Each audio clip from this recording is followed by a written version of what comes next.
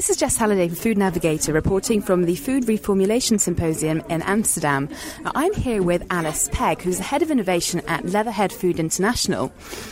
Now, this lady works behind the scenes on food reformulation, and we've been talking about fat reduction, and I've been hearing some very interesting things about what are known as wow emulsions. Can you tell me, Alice, what are wow emulsions?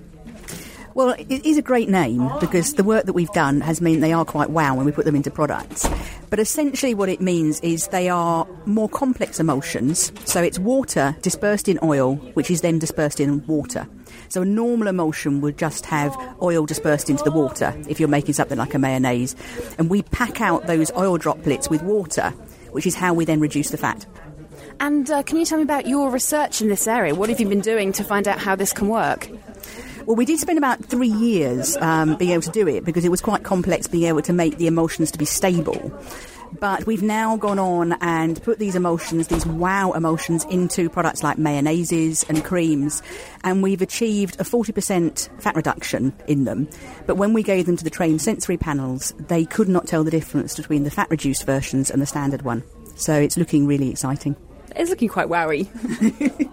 So are wow emulsions now ready to go into food products? Well, we've taken them small scale up to pilot scale.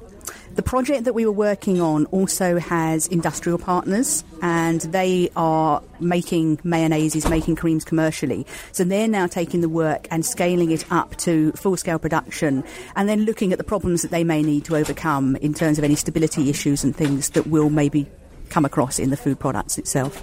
So are there any particular problems that you foresee in that area?